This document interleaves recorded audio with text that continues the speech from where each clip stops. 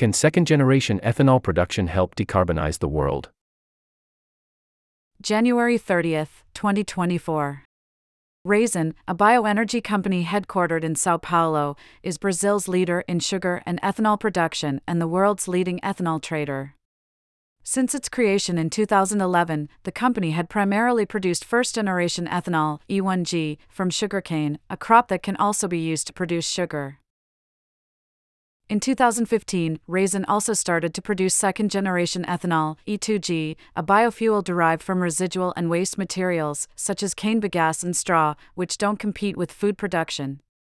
The company's growth strategy focused on developing and boosting a low-carbon portfolio that focused on E2G, based on the belief that Raízen, and Brazil, could help the world decarbonize and profit from the energy transition.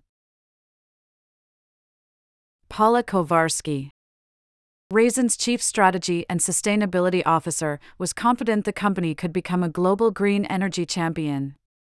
But after the board's approval for the first round of E2G investments, she faced a complex challenge: how to expand the market for second-generation ethanol and other sugarcane waste biofuels in order to ensure Raízen's long-term growth. Harvard Business School professor Gunnar Trumbull and Kowarski discussed the company's strategy for bringing second-generation ethanol to the world in the case, Raízen, helping to decarbonize the world?